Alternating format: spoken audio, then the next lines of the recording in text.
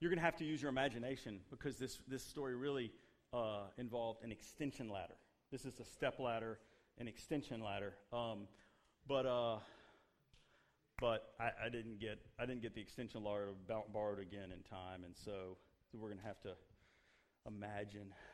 We're going to have to imagine. All right, I got to talk fast. A lot of talking. So last week, first of all, how was everybody? Good. Yes. Last week we began talking, and we should talk about it. We really talk about it every Sunday, but we're real intentional. We're talking about the fact that the truth is, everybody in the room, and I keep up with the people in the room. I keep up. We got like retinal scanners. We know when you walk in the building. Everybody in the room right now is good people. Everyone in the room is good people. There are one or two of you that are close, but everybody's good people. But the fact of the matter is, it's not enough to be good. It's not enough to be good.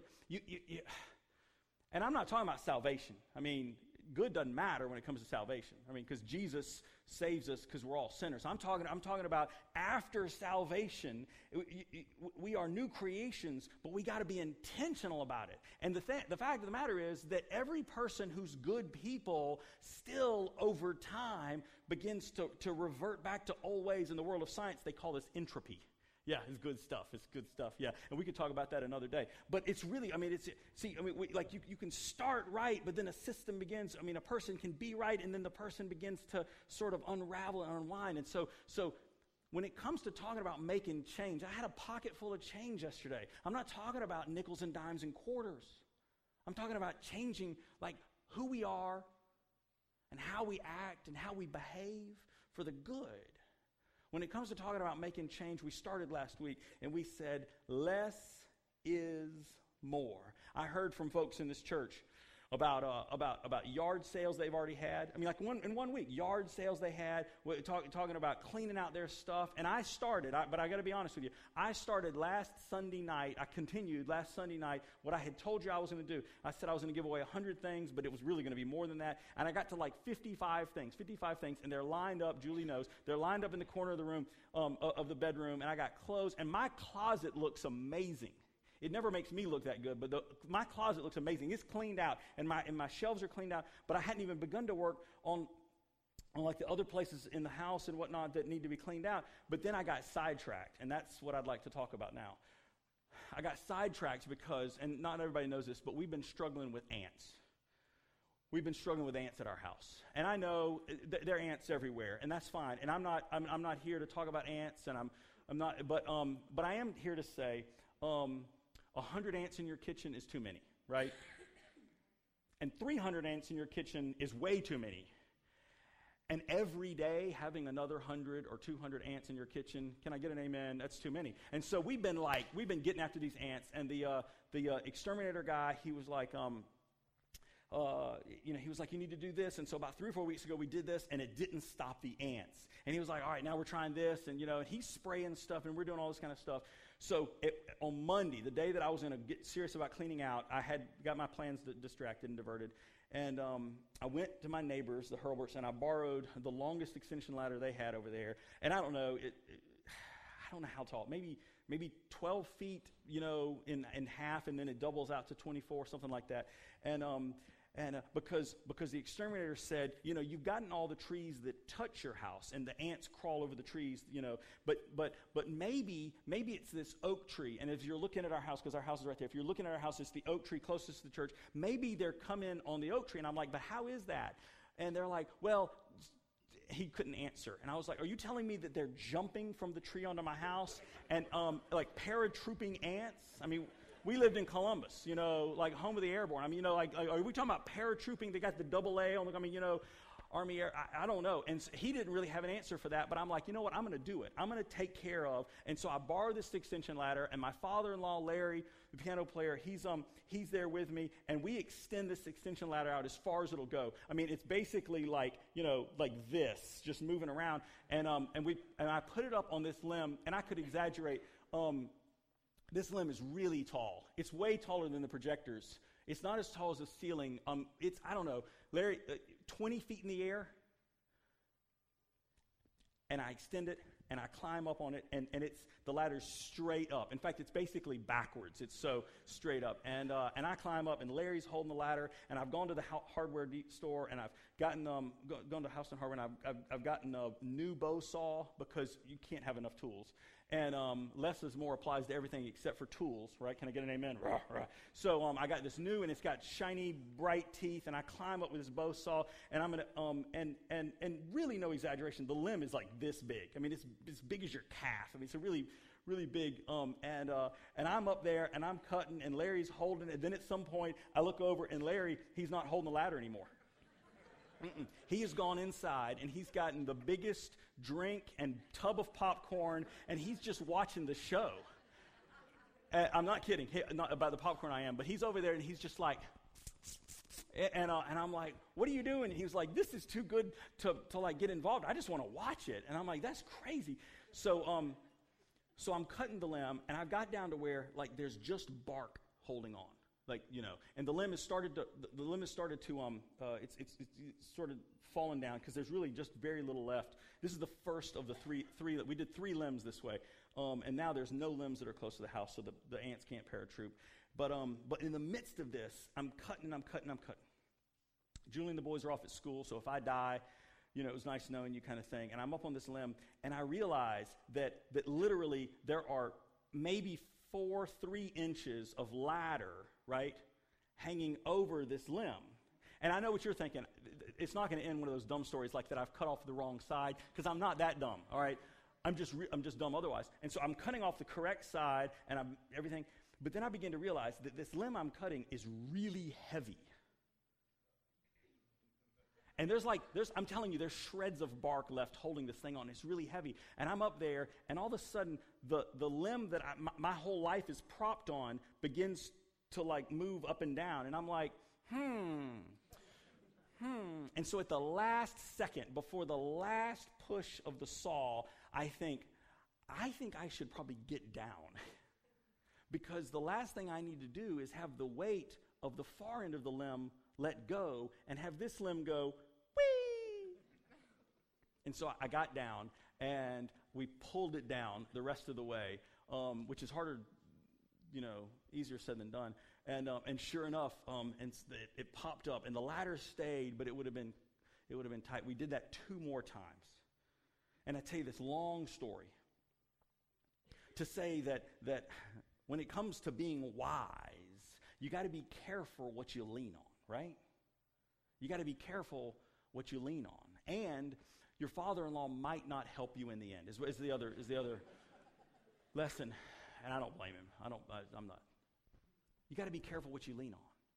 And so I totally get it, that in the next 10, 12 minutes, what I'm going to have to say, a lot of people aren't sure about. I totally get it. But when it comes to money and God, do we believe what we say? Can he be trusted? Can we lean our stuff on God, and will he hold up our weight? Can we place our house, our finances, our whole lives, our kids, can we lean it all up against God, and can it be trusted? And I totally get it. And there's 2 reasons that come to mind immediately why we struggle with this. And the first is because we don't think we have enough today to trust God. We don't have enough today to trust God. And I totally get that. But, of course, the evidence to support that is almost not there at all. And again, if you think about every person in this room, and we're all over the place, right? We're all over the place. I mean, people in this room, And yet the numbers are, if your home has a car, you're in the wealthiest 10% of the world. If your home has a car, and how many homes have 2 cars, right? If your home has a car, you're in the wealthiest 10% of the world. Our first reason for struggling to trust God is we're not sure we're going to have enough today, but I'm not sure the evidence supports that. And I got other stories to go with that. I had the chance twice. I've told you that I've had the chance twice to go to South India as a preacher on a medical mission trip. an amazing place. And we're out there way down in the bottom of India, and we're I don't know, 30 kilometers in from the coast, and it's this village, and it's literally like jungle, and not like Tarzan jungle, but just gorgeous jungle. And there's like 100,000 people that live there, and they've got this Christian hospital that this church in Albany helped to like just grow and just explode, and God was all over it. And I get to know these nurses. I'm still friends with them on Facebook. I see their pictures, and they comment on my stuff. They're amazing Christian nurses. And these are legit nurses, just like nurses here. These are nurses that keep people alive. I mean, these are nurses that have amazing training. These are nurses that go back and fix things that doctors get wrong. You know what I'm talking about? Nurses are awesome. Everybody say amen to nurses. I mean, legit. These are awesome, awesome people. And they've got associate's degrees and bachelor's degrees. These are registered nurses. They could walk in today and work at any American hospital, legit.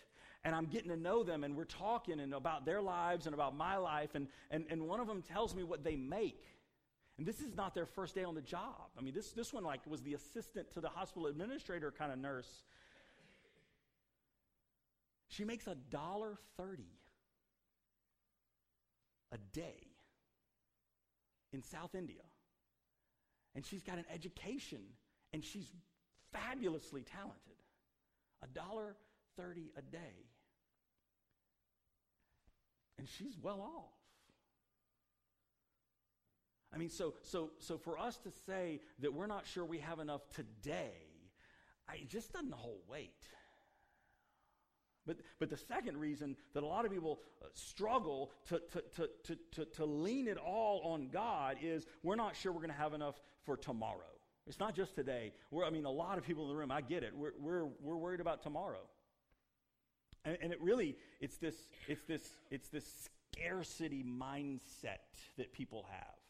I'm just not going to sure I have enough. I mean, I got enough today, and I'm good today, and preacher, you're right. I mean, I'm well off. I'm more well off than a lot of people in the world, and we've got enough for today, but you can't tell me you know what tomorrow's going to bring, right? And you're right. I'm not going to tell you I know what tomorrow's going to bring, but I can tell you what Jesus says.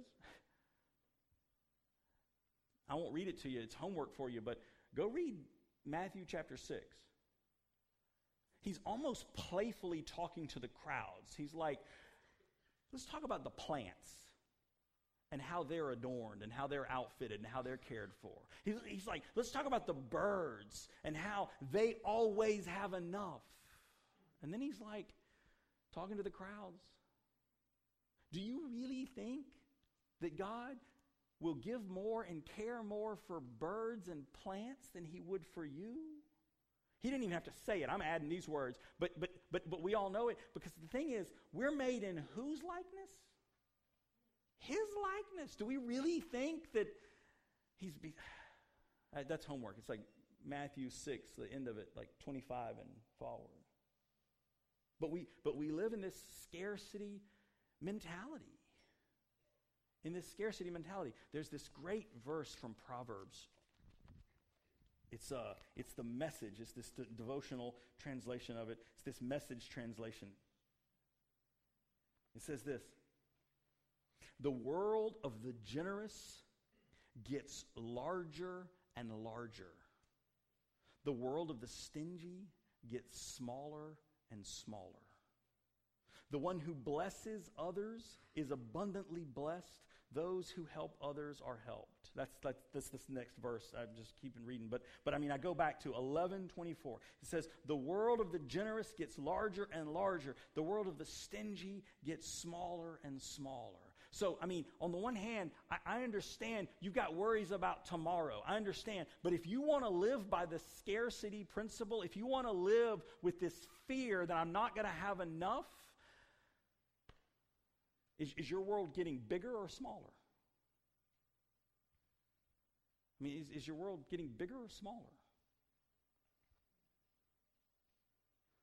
So, what does the Bible want us to do? If we believe, I didn't read this verse, it's Acts 20:35. It says, it's got it right there. It says, Jesus reminds us, it's more blessed to give than receive. If we believe that, if we believe that giving is good, how do we give? I mean, what do we have to do to get to the point where we can get past the mindset that we don't have enough for today, where we can get past the mindset we can't trust tomorrow, even though God is trustworthy with our tomorrows? How do we get past that? And I believe that there are 3 steps. And I believe the first step, there's just no way around it. The Bible repeats it, and Jesus affirms it. The first step is tithing. The first step is tithing. I've not always been a tither. The first church job I got, I wrote down the smallest amount, and I handed it over to the treasurer of the church. I said, "This is my pledge." I think it was like $150. It was the smallest. I made more than that, more than that times 10 or whatever. But it was $150. And I knew it wasn't enough, but I felt good about it. And then we got married, and we were doing more than that, but it wasn't 10%. And then very early on, we were like, all right, the preacher gets up, or the guest speaker gets up, and he says, wherever you are now, if you can't get to 10% next year, you can go up one step. You can go up 1 percentage point. It's the kind of stuff that Gary was talking about last week when he showed the steps. And so we started doing that. I don't know, the second year we were married, third year we were married, and we got to where we were at 10%, and we've been at 10%. And now let me clarify. This is us tithing 10%, the first 10%. This is us tithing to the church, to the budget of the church, right? Couple few months back, my parents sold some property that had belonged to my grandparents. It was the tree farm that they had down outside of Bainbridge. And my parents wrote my brother a check and I a check, and we got it. And we took 10% of that, and we gave it to send people to Belize, a few months back when the church was doing that. Because that was second giving. That's not what we were, but the first 10% is what we're giving to the church. There's this amazing passage. It's actually unlike anything else in all the Bible. It's Malachi 3:10. It says, "Bring the whole 10th part." Now, this is an English version of the word tithe, which is a translation of a Hebrew word that literally means first tenth. Bring the whole 10th part to the storage house, so that there might be food in my house. And then, now this is you don't find this anywhere else in the Bible, but pay attention to this next line. It says, "Please test me in this." This is God speaking through the prophet Malachi to the people. "Please test me in this." Nowhere in the Bible does God tell the people to test him. Nowhere in the Bible does the God tell the people to test him, except for right here, teaching on the tithe. "Test me in this," says the Lord of heavenly forces. "See whether I do not open all the windows of the heavens for you and empty out a blessing until there is enough." Now, why in the world would God say, "Test me in the tithe"? Why would he do that?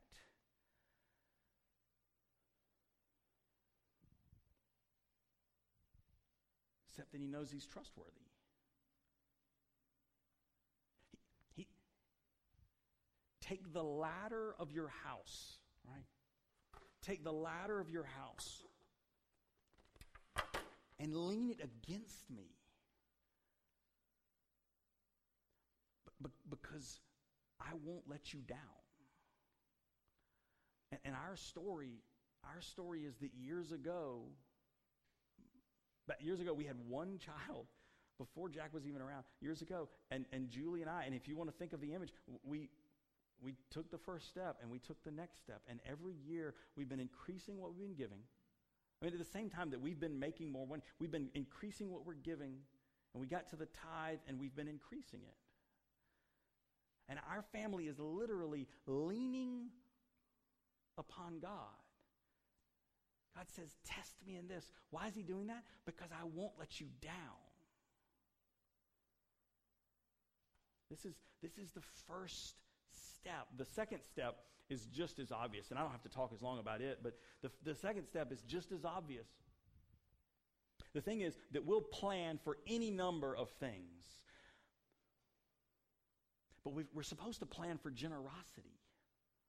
This is the way Isaiah says it. Isaiah 32:8 in the New Living Translation. But generous people plan to do what is generous, and they stand firm in their generosity. The thing is, and we're all guilty of this, every one of us. How many people have a story, you don't have to tell it now, how many people have a story about planning to buy something? Anybody got a story about planning to buy something? I'll help you. Has anybody actually ever walked onto a car lot and bought the first thing they saw and paid exactly what the dealer said without doing a little bit of homework? Has anybody ever done that? Please do not raise your hand right now. Please do not. I got 12 people that will talk to you afterwards. If that's true for you, just come up and whisper to me and I'll direct them to you. I mean, the truth is nobody does that. Every one of us plans for purchases. And some people take it above and beyond. I mean, some people get fired up about purchasing. Do I need to say any more about the people you know that like put on face paint, right? And camo and leave at the crack of dawn on Black Friday, right? You know what I'm talking about? I mean, those kind of people that like run you over and their cars are just themselves. I mean, people, we plan to make purchases. The Bible says that generous people plan to do what is generous. That's the second step. It's first to tithe, and then it's second to plan. And then the last step is just start now. I mean, the thing is, it's not trusting in God to say, you know what, God, I'm gonna follow your plans, and I'm going to do your commandments, and I'm going to live the life you want me to after I get everything in order over here on my side of things. I mean, it's not enough to say, God, I'm going to trust you after I put things together in my own way. Who's that's trusting? That's trusting yourself. God, I'll tithe as soon as I get my 401k where I want it to be. I mean, God, I'll tithe as soon as, and here's the crazy thing. This is how I'm ending. I mean, here's the crazy thing, is that less is more, giving is good, and tithing is trusting. And if you think that it sounds completely crazy that the church is telling you you should pay off your debts and tithe at the same time, if you think that sounds completely crazy, you're exactly right. Because there's no way it can be done. Living the way you've been living. I mean, there's no way it can be done using the wisdom you've been using. There's no way it can be done using the plans that have gotten you to this point. You're going to have to change. And I mean, if you want to look at an example, come and talk to Julie and I. We are so far from perfect. We mess up all the time, but we have been trusting God, and it works.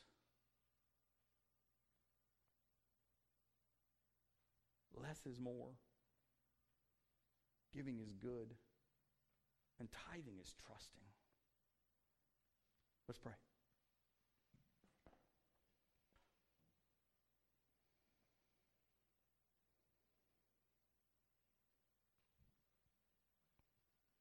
Lord, we lean upon you because you can be trusted.